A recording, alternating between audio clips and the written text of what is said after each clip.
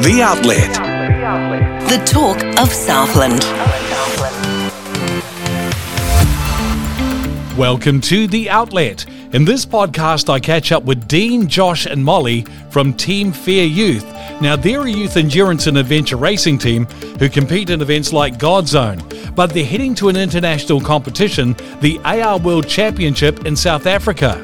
We talk about the challenges and preparations they're undertaking as a team, and they really are inspirational. Can you please talk me through what FAIR is and stands for, and let me know how you all became involved? So FAIR stands for Fiordland Endurance and Adventure Racing, and it's a local grassroots adventure racing company that does events in Te Anau. And so all of us at various points got involved just by doing these events.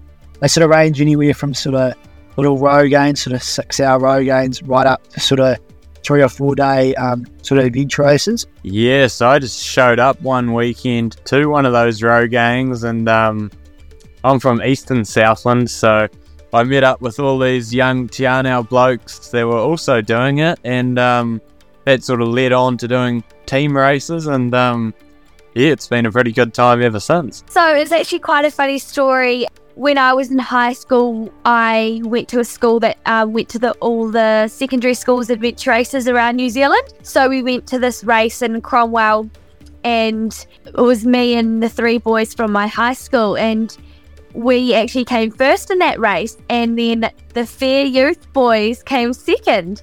And they're like, oh my goodness, we pushed so hard, we came second, what the heck? So then they saw, apparently, I don't remember this, but they've told me that they just saw this person that was a girl who beat them. And so basically they just remembered me, I think, from that situation, and contacted me 2 years ago asking to be in the Godzone youth team. And obviously I said yes, and basically that's history, and we've just raced ever since. Can you talk me through what's involved in local events like Godzone, a bit about the course and how you went this year? So at the start of Godzone, you sort of get dished out quite a big stack of maps, and those maps just have a whole lot of trekking, mountain biking and rafting stages.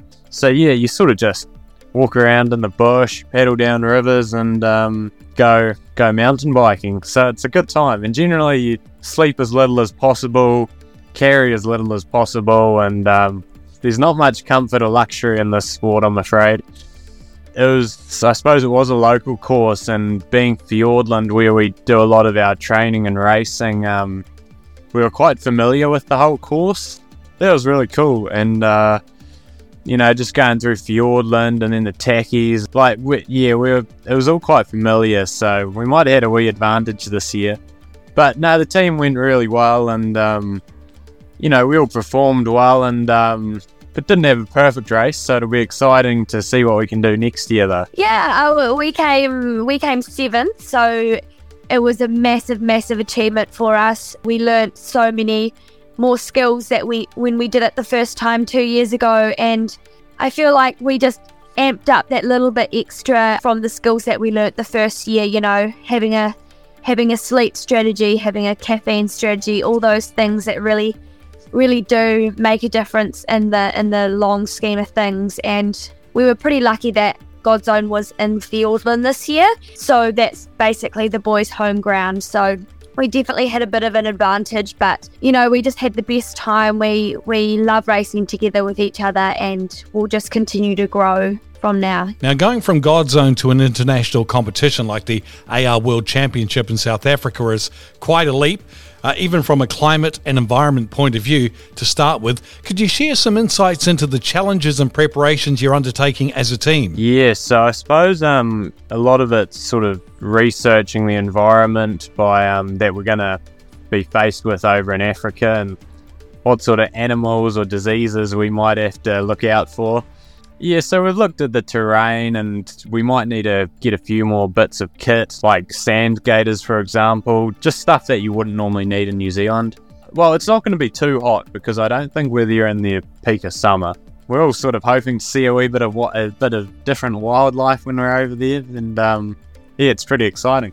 It'll be very similar to Godzone, except sort of in the plains of Africa rather than the Fiordland bush, just more kayaking, mountain biking and navigating. So yeah, and this time, instead of having all the best New Zealand teams, there'll be all the best teams from the whole world. So we'll see where we really stand after that one. It's going to be a little bit different to South Island winter. I'm looking forward to the heat. I love racing in the heat. However, I haven't really, I suppose, raced in pure desert, which will be interesting. You know, those little details of getting sand in your shoes. You know, we've never had sand in our shoes, which obviously can cause blisters. So you just have to think of those little details. And the boys love hunting, we love hunting, so we always love seeing all the animals out in the bush, and so it's going to be quite exciting being able to see some elephants and some giraffes instead of some deer and sheep. I mean, that's going to be a lot more exciting. And yeah, I'm pretty dedicated and motivated to my training. I get up pretty early, get my training done, and get to school, get to work. So yeah, my life's pretty busy, but I love it. You'll really have to keep hydrated, won't you? Yeah, I don't know what we're going to do about that. I've been looking into water purification bottles because obviously in New Zealand you basically can drink from every single river. So I don't know the situation, what it's going to be like in South Africa, but I think the old water purifying tablets are going to come in handy. It's a really big commitment, isn't it? Yeah, it is a big commitment, and I think if you want to do well or if you want to keep going, you have to love the sport, and you have to love getting up, going on your feet for long hours. That has to be an absolute love and passion for you. I don't think you could do as much training as I do and as much training as we do if you didn't love it. I always have a goal in mind, so if you don't put the work in, you're not going to achieve that goal. So yeah, I think it just comes down to the love of the sport, and obviously makes me feel good getting out there and biking and running for hours. So it's good. Now, balancing full-time jobs or school with your training and competition schedule must be hard work. So how do you manage as a team to make sure everyone stays focused and motivated? We're all quite spread out at the moment, with half the team at uni and half of us working, and Finn's still in schools. We sort of we look after it ourselves, and we just trust that everyone does that. But personally, I've sort of moved to Yarnell now and got a new job specifically to train for adventure racing. So yeah, I'm having a great time up here, but I'm waiting for all the boys to come home for summer. Yeah, I guess it's a bit the same. You know, that trust is important on the race course, but it's also really important, you know, during this build-up phase, that we just trust each other's processes, and that we're all going to rock up to Africa on the start line, you know, in that shape we need to be in. Now, Finn is leaving to join America's top-ranked AR team Bend Racing for his international debut in the Nordic Islands Adventure Race in the Faroe Islands. Can you tell me a bit about what that race involves and what his training's been like? He's heading over to join our coach's twin brother, and they're racing he's racing as part of an American team called Bend Racing.